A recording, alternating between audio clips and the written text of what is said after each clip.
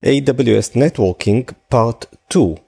In the previous episode, Part 1, we have described the hierarchy of the basic network in AWS, which is composed out of VPC, then availability zones, and we also have the subnets in the availability zones, and we have the routing.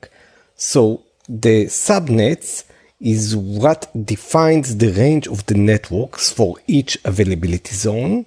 The VPC itself has an IP range, and the subnets are derived. The subnets range IP addresses is a subset of the VPC IP addresses, and all these IPs are internal IPs that you would not find in any public IP, for example 172.31.continued.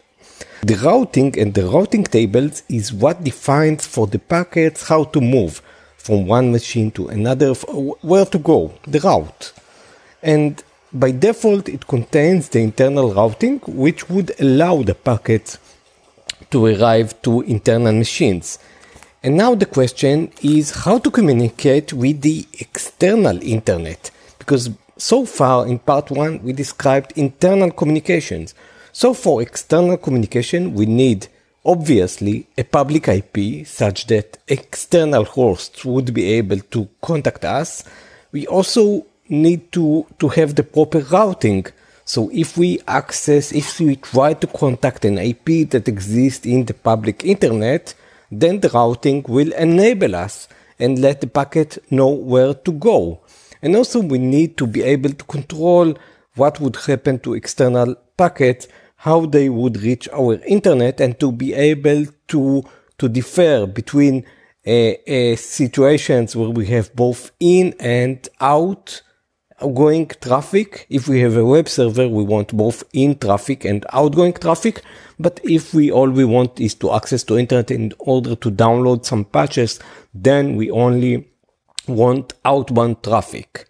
Okay, so the first part is to be able to define a public IP address.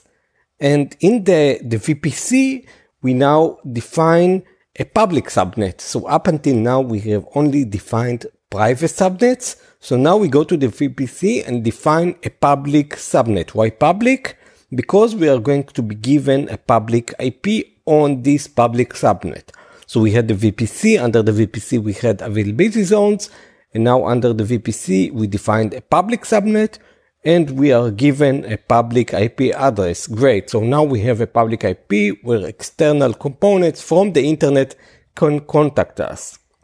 The next step is to be able to have both the inbound and the outbound communication. IP is not enough. IP is something virtual that we assign to something.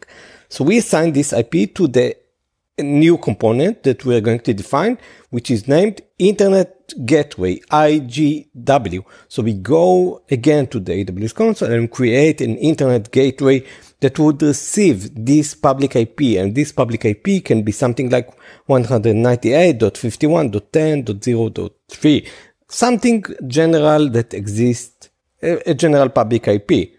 And this now Internet Gateway would be able to connect from the internet to us, and we would be able to connect to it. In order to be able to connect to it, then each host, when it's going to an external IP, needs to know to connect to the Internet Gateway. So we need to define in the routing table, again, what defines for the packets where to go, to define that the public address 0.0.0.0 would go through the Internet Gateway, both for inbound and for outbound traffic. So this is how we connect to the public internet. Now for the specific use case where we want only inbound traffic, where we want only outbound traffic in order to download software and download patches, and we are not actually having a web host. Then we need to create not an internet gateway, but a NAT gateway. And the NAT gateway is something that allows only for one-way communication. So in our example, we had the one-way communication from our cluster, from our internal network into the internet in order to download software and patches. So these were the components: the public IP, the routing table, a public subnet that we define in the VPC, public IP, the internet gateway, the routing where we need to define and to connect the internet gateway, and the NAT gateway.